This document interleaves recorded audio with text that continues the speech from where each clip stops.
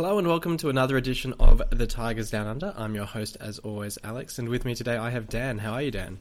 I'm good. Happy New Year. Happy New Year. Yeah, Merry Christmas and Happy New Year to everyone listening in. We have been away since we had our 100th episode, which was a bit of a celebration of the podcast. We have been away since then because it's been the festive period and it always gets a bit tricky to record an episode. So we're back, ringing in the new year with an episode of The Tigers Down Under. We're going to recap the games that we've had over the festive period and then look ahead to two pretty big games coming up tomorrow morning and also this weekend. So I guess the first of the five, we had the disappointing defeat to Leeds where, we looked promising at different points in the game, but then unfortunately I think it was a Device own goal that put us behind, and then after an Eves goal was cleared off the line, a chance was cleared off the line, they went up down the other end and, arguably shouldn't have scored a second goal, Bamford taking out Long in the process. But, promising signs in that game. I think Bielsa came out afterwards and said, look, it's a strong side that we've faced and gave us a lot of credit, as managers tend to do, but a disappointing result in that one. And then I guess another disappointing result a few days later against Charlton on the Saturday morning. I think we went behind, were we 2-0 down in that one or 2-1 down in that one? And then Lewis Potter scored the equaliser right at the end, although I think officially it's an own goal. But looking at those two games, first of all, I guess sort of the disappointing start to the festive period. What did you make of those games and what positives could you take out of them? Look, as I was just thinking about that, I think in that last episode we did, I think we had sort of targeted 4 points, yeah, something from those two games, and to get one is probably disappointing. But also I think after having not picked up points at Leeds and playing so well and not picking up points, it's always challenging. And so then to go behind at Charlton in a game they were expected to win, it could easily have turned into no points. They really did work hard to get themselves back in the game, and they kept at it to the very last moment. Keane Lewis Potter probably deserved to get the credit for that goal. It was a good leap and a good header. It was. I think there are positives we can take out of those games, and just in the the attitude that we have taken towards games, and that we still take towards almost every game. We do tend to play most games as if we can win, and we are playing for the whole 90. Unlike what we saw at the beginning of the season, we're saying, we play really well for 60 and then we tire out. We are actually reverse, yeah. We can play the full 90 now. It's just we're just a little bit inconsistent, I guess. Just a little bit inconsistent at the moment, but with so many games, they're coming thick and fast. It would be hard to.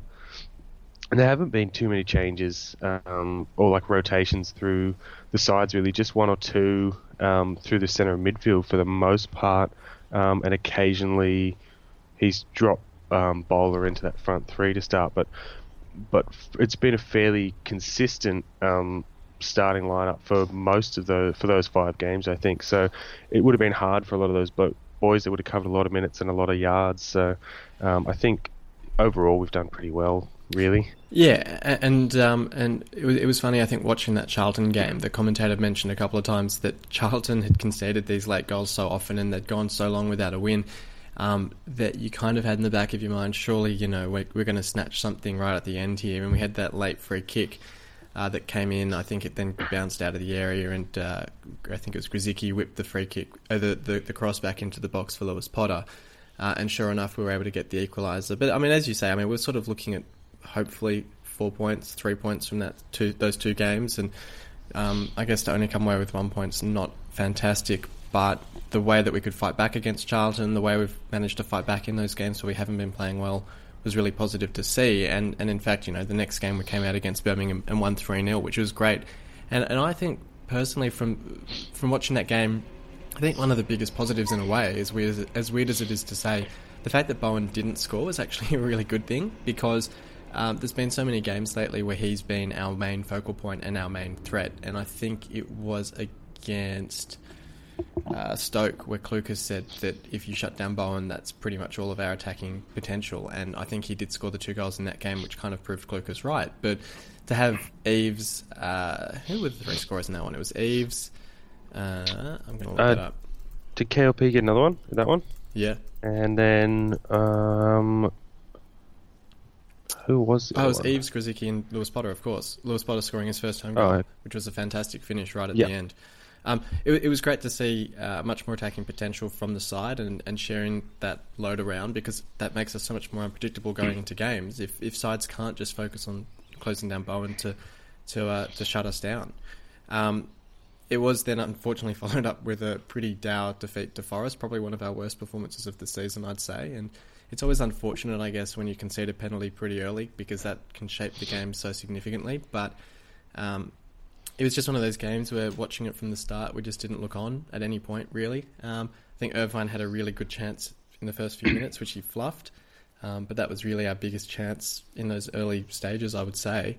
And then, of course, it was really funny that Irvine, kind of with a similar sort of shot a few days later or a few days ago, got the winner against QPR on his 100th appearance for the club. So those three games, sort of a mixture. The great convincing 3-0 win over Birmingham, the last-minute winner against QPR, and then a pretty disappointing defeat to Forest in between. What did you make of those three? Yeah, I think it makes this a bit of a difficult form line to read. But I think, like, obviously, if we'd got the points against Forest, it would have been better. But I think when you take it into context, and we are sitting 3 points off the top six at the moment, we've got Sheffield Wednesday coming up, who are currently occupying sixth. We're not really in a bad position. I think that the game against Birmingham was a demonstration of what we can do when we're on our day. You know, when we have a really good game, we play really well. We'll put, we can put several goals past the opposition. Forest was almost the exact opposite, and we showed what we do when we're not on our game, and when we're really poor, and we don't tend to offer a lot, and we don't create a lot of chances, and we just invite the opposition to attack us. And then, funnily enough, QPR was a bit of a mixture. One of those games where we didn't play great, but we grafted really well, and overcame that going behind to claw back. It was nice to see Honeyman get his first goal for City. Interesting celebration, but yeah. We seem to have a habit against QPR of scoring those sorts of funny little deflected goals, because I think there was Diamande a few seasons ago got a similar winner against QPR, which was a weird little deflected goal in off the keeper. So we're sort of making a habit of that. Yeah, I think I don't know. I mean, I'll take any goal. I don't really necessarily care how it comes. It's just, I think it's good to see. Now, you've in our midfield, Irvine's scored, Honeyman scored. I think Batty scored one earlier in the year. I think he scored the first goal of the season, didn't he, against Swansea? Oh yeah, he may well have.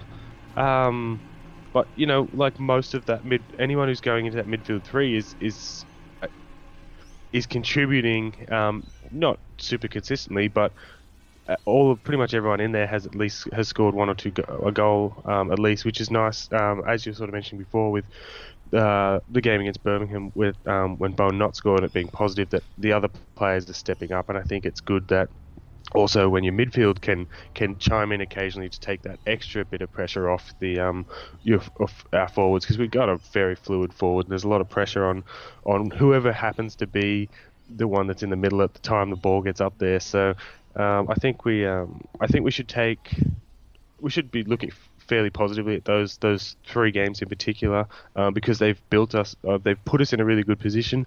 Could have been stronger, but I mean, that's the story of the season, really. If we'd won that game, or we'd won that game, then we'd be here. But at the end of the day, we're not, and but we are in a very strong position leading into the back half of the season. And look, I think that's really the story of the division. I think it was only a couple of games ago against Forest, it might have been, where there was only two sides in the top 12 actually got the 3 points. I think it was Forest and Brentford were the only two. Everyone else dropped points. I think Leeds, West Brom, Fulham all drew games. Bristol, Swansea and us lost, so and Sheffield Wednesday as well. So it really is the story of the division that any number of sides could look at their form and say, oh look, if we'd won that game, if we'd held on here or there, or knocked in a late winner there, we'd be up in first. But the way the division is, everyone's sort of has their patchy form, and I think I said a few weeks ago, I mean, the division is basically whoever can play their best football the most consistently will go up.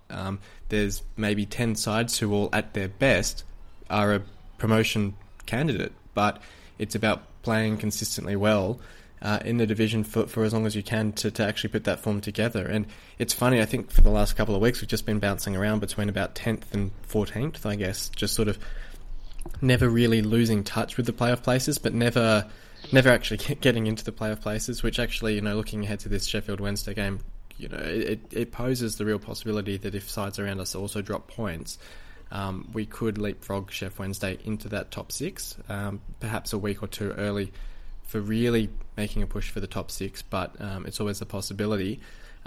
I guess the most significant thing to come out of this run of games is a couple of injuries. You did mention before we haven't really rotated a whole lot of the side in these games, which is a little bit surprising when you're playing every 3 or 4 days.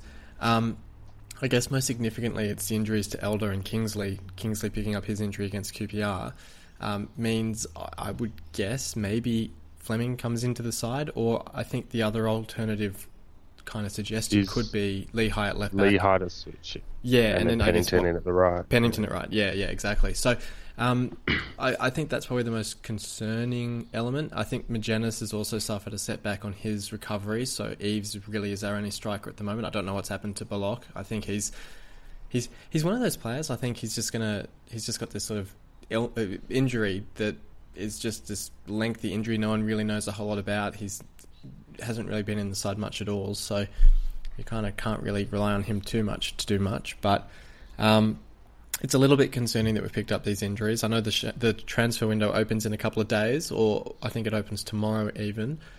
So whether we're active, whether we try and bring a few in, what do you make of the injuries and the impact they could have on the side? The injuries, I just wonder if are they not allowed to use whistles at training to keep Kingsley fit on the training park? Because it seems every time he gets a match and the whistle blows, he's down injured. So he's had a horrendous run of form in terms of injuries for us. I think he was in tears when he went off, because it's he's been out of the side with Elder playing so well. Then Elder goes down, so he gets his chance, and then he goes down injured.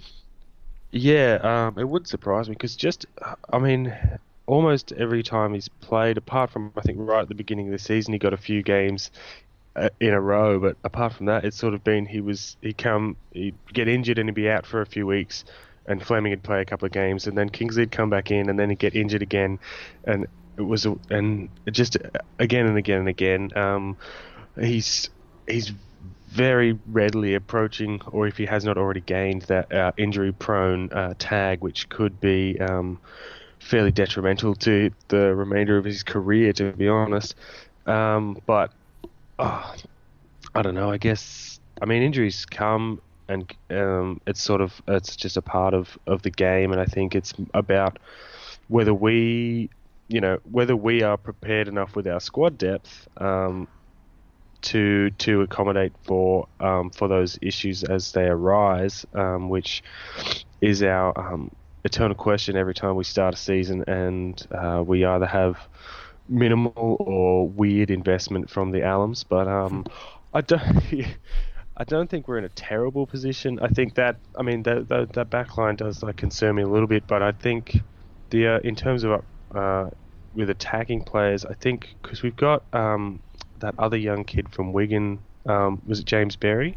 Yeah, I saw. I think he was on the bench against QPR. Did he? Yeah, he's on the bench. I don't remember. I'm not sure. I don't think he did, but it's good to see those younger guys getting a chance to come into the squad and potentially have an impact. As far as I know, he's a pretty well-rated young player. So there are still plenty of options around. No, he didn't come on. No. All right. Right. Where was I? But yeah, look. I think we do need to bring in maybe one or two. I think certainly up top to have another option to give Eves a bit of competition if Magennis isn't going to be fit. I wonder if someone like a Pennington might want to go back to Everton. I know McLaughlin's just come back from his loan spell up in Scotland, whether he's sort of seen as, in a way, a replacement for Pennington, with McLaughlin now sort of filling that role of sitting on the bench. I would have thought we'd probably want to give him a bit more development, whether we send him out on loan again.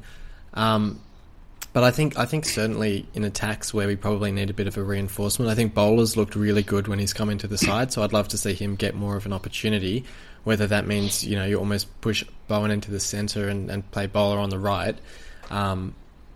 I think Bowen's at his most effective on the right, so it's a bit of a tough one to call there.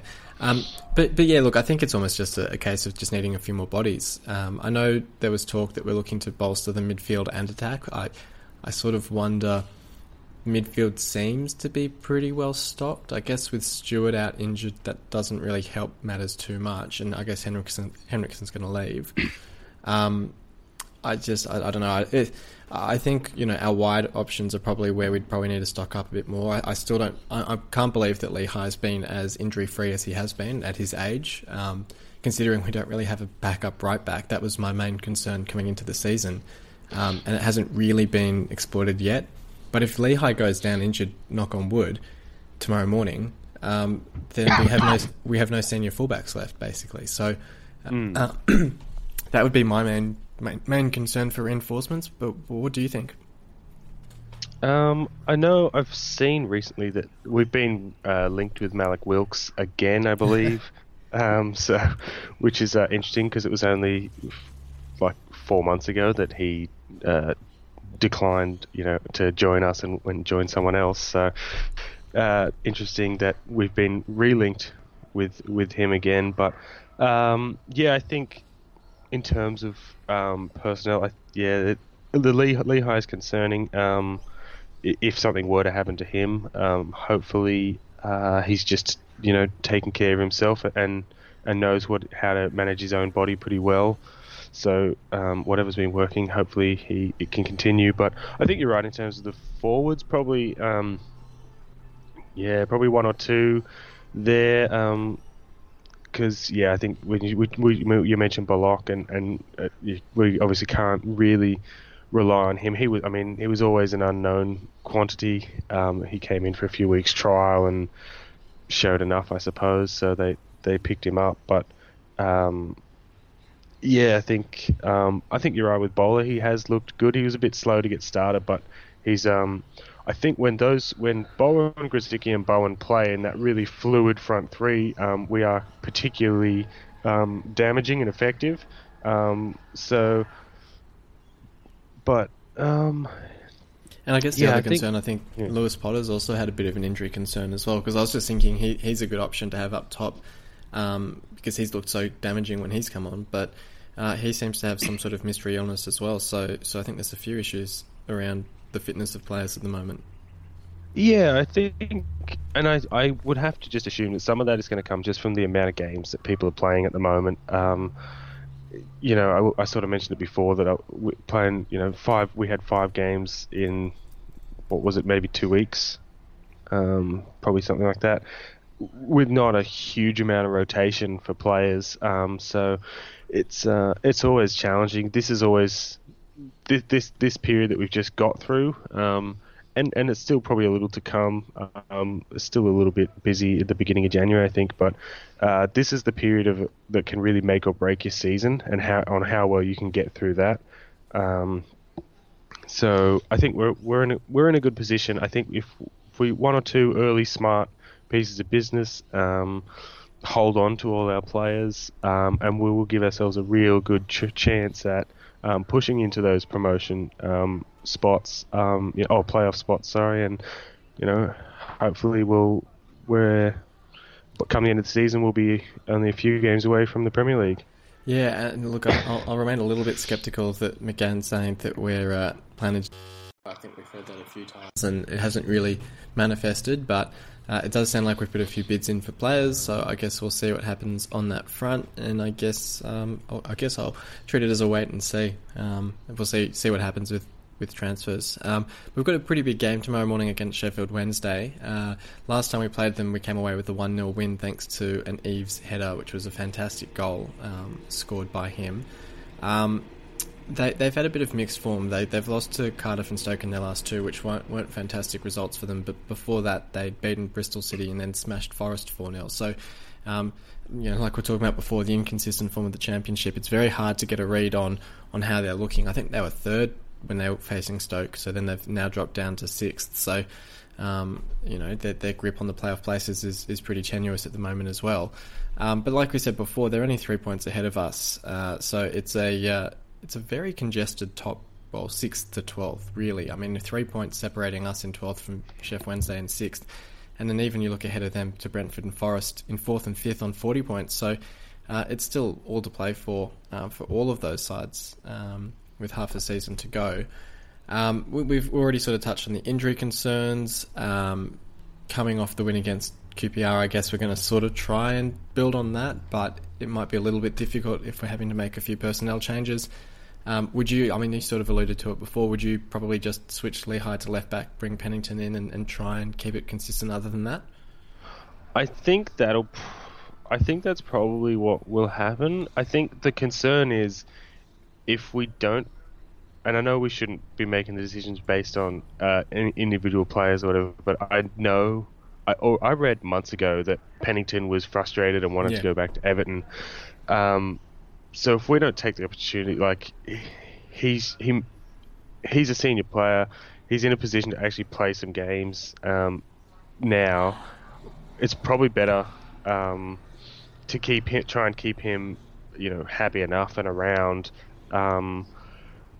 Because if he, and Everton decide to end that loan agreement early, then we're just another player down. Yeah, exactly. And like you said, I mean, it's sort of like a very easy win to include him in the side. It's not really, in a way, it's almost a better option than playing Fleming at left back. No disrespect to Fleming, but he's a kid, as you say. Pennington's an established senior player. It seems a very easy win to keep him happy now that he has that opportunity to fit into the side. So I think surely that'll be the way that we go against Sheff Wednesday. What's your feelings on the game in general, though? Are you confident that we can get something out of this one? I know we tend to play a little bit better against these sides, although that recent loss to Forest kind of runs counter to that. Do you see it as a winnable fixture? I absolutely see it as winnable. I think it's just there's just that same story of sort of which Hull City team walks out onto the pitch tomorrow morning. I think we'll have a ready to hot go, and if we can start well early and just be moving the ball around well, then I think we'll be able to get some points. I reckon 3's definitely achievable. 1 is a minimum. I'd be fairly disappointed if we took nothing from the game, because it would sort of just represent that, or continue to represent that every time we sort of seem like we're making it's like a 2 steps forward, 1 step back situation, and we go, we're only 3 points off the 6, and then all of a sudden we're 6 points off again, and so I'd be disappointed if we didn't take any points. But I think it's winnable. I think especially with their form in the last couple of games, I guess we should take some confidence out of that and sort of see them as a pretty vulnerable side that we can run at and try to put on the back foot. Yeah, and I think the last time we played them, I feel like we didn't even play. I don't think we played great. I think that we had some chances, they had some chances, but that Ease's goal was really good. But I think I was actually looking just before. I think Sheffield have a couple of players out. I think Westwood's out and Forestieri's out. So there are a couple of big names that we, if they are indeed out, that we should be looking to take advantage of that. Get them while they're down, so to speak. Yeah, absolutely. And then we've got another big game on the weekend. It's our first FA Cup game of the season against Rotherham. It was really unfortunate. We looked like we were going to be playing a Solihull, non-league side, ground tick for all the local supporters. 3-0 up against Rotherham with about 75 minutes gone, I think, and then pretty remarkable comeback from Rotherham to win that game 4-3. To sort of to break Hull hearts. I think even the official Twitter account was sort of tweeting out about getting excited about going to Solihull, and it didn't really come to fruition. But a big game against Rotherham, sort of a derby game, I guess. Played them a little bit in the Championship in recent seasons. I think we've won 3 of the last 6 games against them, so we can take some winning form against them, winning confidence, I guess, against them. I guess with the injuries, you sort of look at it as a chance to fully rotate the side and give everyone a rest after the busy Christmas period. But we can look at the Tranmere game in the League Cup and say, look, even if we do rotate the full 11, we're every chance of coming away with a win against a lower league side. Do you sort of see it as a game that we'd want to sort of... you always want to go out and win football games. Is it a game that you have high on the priority list to win, or are you not really bothered about the result? Look, I think we've had got a lot of good fond memories of the FA Cup, but look, it's not. I don't think it should be high on our priorities. But I don't think we should take it lightly either. I think we just take it as it comes. We've got to do what's best for the squad, and if that means that we rotate and we play a lot of young guys and give them a taste of potentially what it's like to play against some men instead of the boys, then perhaps that's and as you say, like we did that at Tranmere and came out with the win. So I'd suggest we'd be rotating pretty heavily for the Rotherham the cup match, but I still don't think. I think we've seen with the integration of some of those young guys into our first team that we've got a lot of quality still in those young players. Yeah. You even talk about you mentioned Sean McLaughlin's just come back from just returned from his loan. Maybe he gets a run on Saturday at Rotherham. Yeah, that's a really good point. It gives him a good chance to integrate with the team without being a league fixture. It's a bit of a lower intensity game for him. Yeah, so I think it's a cup match. We'll play. We'll either win or we'll lose. I'm not gonna lose any sleep on a loss in the FA Cup. I'm more concerned with, at this stage, with where we are in the league and how we're going at the moment and the players that we've got and the time of year it is. I think we've got bigger fish to fry. We've got to make sure that we keep a hold of those key players. We've got to try and keep building on this and edging closer to those playoff positions. And just trying to build a foundation for the second half of this season so that we can get ourselves in a position, the best position that we possibly can to be fighting for the Premier League next season. And just before we move on, I think the Rotherham game has been selected for television over in the UK, but it's oddly not on the ESPN schedule over here, so I don't know if it's televised here. I don't know if it's on KO or whatever it might be on. But might keep an eye out for that one to see if we can watch that one over here. It's a blockbuster, glamorous tie, Hull City against Rotherham, but for whatever reason it's being televised, I think. So it's an interesting one. We'll just finish off then, just before we sign off for the episode, with our typical football flashback of the week. And I've selected a New Year's Day fixture from a couple of years ago, back in the Premier League, second season under Steve Bruce, where we knocked off Everton 2-0.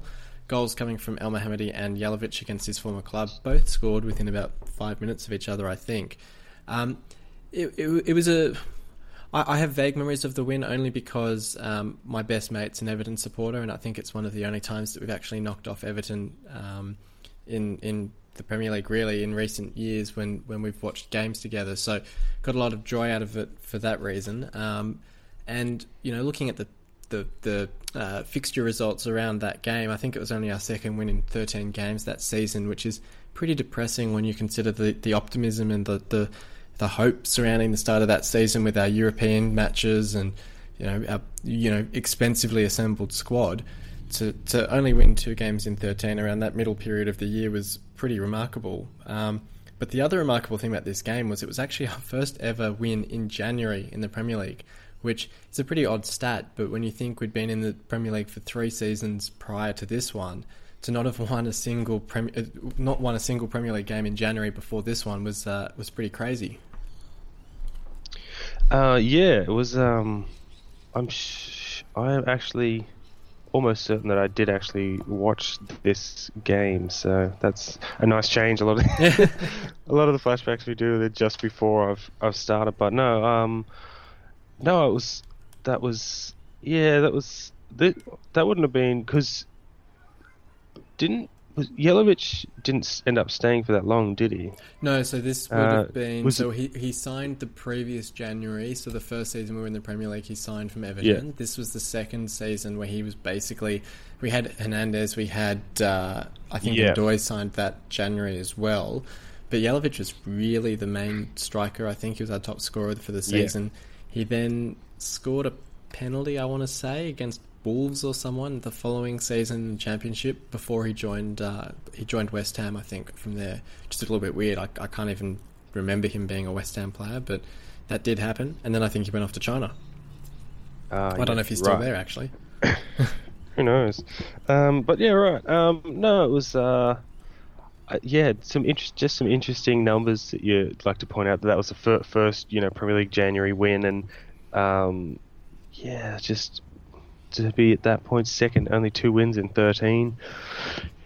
Yeah, right. It's just, I don't know. It's just this crazy numbers, and to just think from there. I mean, we've been up and down, from the Premier League and Championship, but I think we've as a club we've come a long way from there, just as a whole. So it's but no, I think just to El Mohammadi obviously was a great servant for the club, and I think I think that goal was his first goal for the season, and it was a header, which I think he did score a couple of headers for us, which is funny because he's I guess he's not a particularly tall player, and because he plays on the wing, you wouldn't necessarily think of him coming in for a header, but I think it was a pretty well taken goal from the time. I think it was assisted by Rossini as well, so it was great to see some pretty familiar names in that side that day, sort of making up the squad. But I think it's on the topic of Everton. My friend mentioned that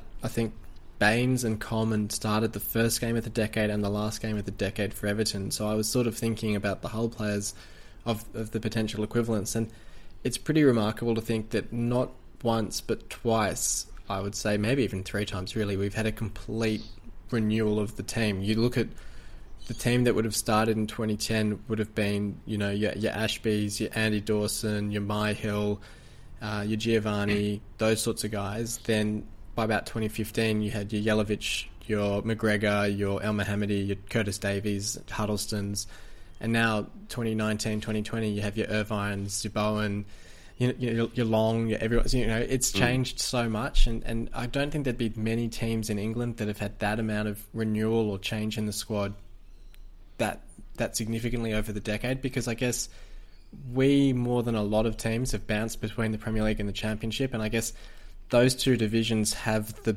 biggest gulf almost. I guess Championship, League One maybe as well, but Premier League to Championship have such a big gulf in terms of finances that you're almost forced to sell your complete squad if you're not able to go up within a year or so. So it's pretty crazy to think, if you were looking at the decade as a whole, how the squad's changed so much since the start of the decade.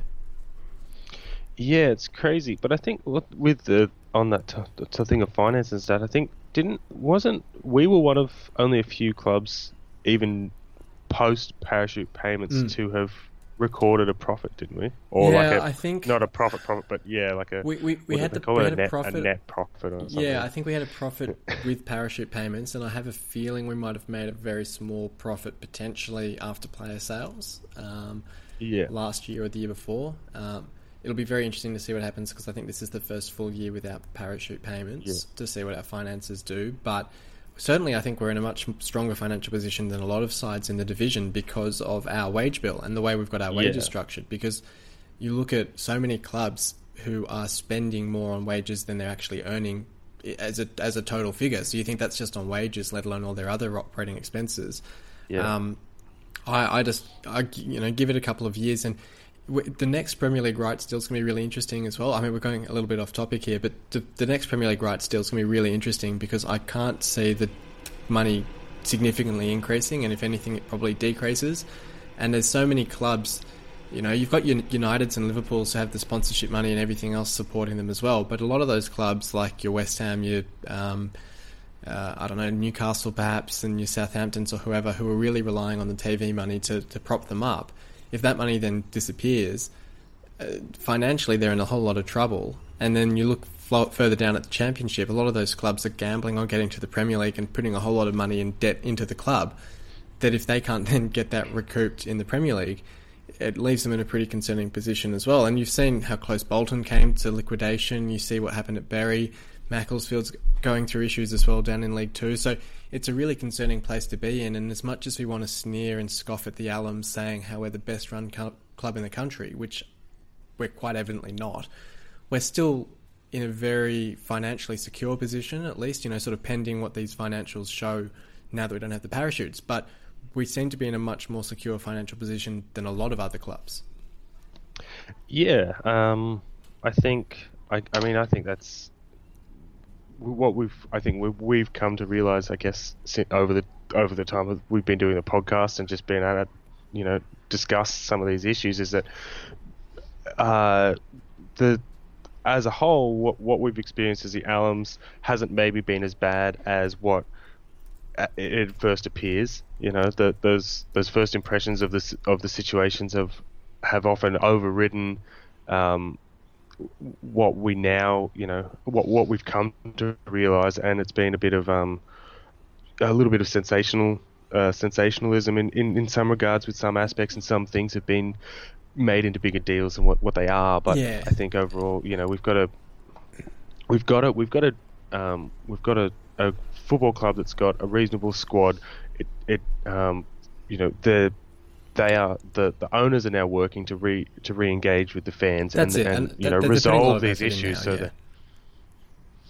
I think it's always going to be a very emotional issue for a lot of people, and I'm careful not to say that people are wrong for having the opinions that they have of the owners, because everyone's obviously been impacted in different ways and therefore has different opinions of them, and they're perfectly entitled to that. But I think in terms of the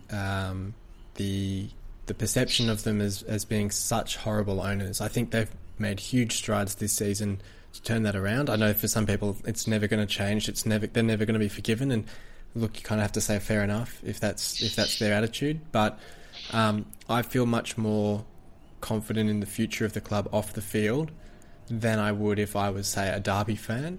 And you look at the amount of money that's gone into that club, and they're really struggling in the table at the moment. That if they, I think recently the owner basically sold the ground to himself to get around issues with financial fair play. They don't really have any more tricks left. If they still have a few more issues in a couple of years, they could be running into a heap of trouble. Yeah, actually, on Derby, I saw them I looked at the table the other day and saw how low they were, and thought, wow, because they had spent a lot of money, only in the last couple of years. Just they spent that money to make that premiership push, just what you were talking about just moments ago, and you see what happens when it doesn't work, when they don't quite get there, and they've invested all that money. It can all go sideways. But I think the other thing, and like what you're saying, is you're careful not to criticize anyone on their opinions or whatever. Is the other thing is, from my perspective, I'm on the other side of the world from the city, and I don't really know what the feeling is. Yeah. There's people that have lived in Hull their whole lives, who have been following this club their whole lives. And I'm not going to say that as you said, that their opinions are invalid or that they're wrong. They probably have a better understanding, if anything, a better understanding of what's going on there than I do from the other side of the world, reading Hull Daily Mail. But it's just our perception and how we can see it all with that sort of layer removed, where we watch the games at 2 a.m. on TV. We're not in the stand. We're not around the city before and after games either. But I'd love to get back there. It's always a great experience. But yeah, look, we've got 2 great games to look forward to this weekend, and hopefully we can win both of them. So thank you for joining me today, Dan. No worries. Thank you everyone for listening in. Hope you've all had a very happy and restful festive period. And we'll be back this time next week to discuss Hull City's next couple of games. So until then, come on City. You've been listening to the official Hull City Australia podcast. For more discussion, join us on Facebook in the Hull City AFC Australian Supporters Group, or follow us on Twitter at Hull City AFC Oz. The music was created by Amber and Black. Is on fire. We're going higher and higher. There's no turning back.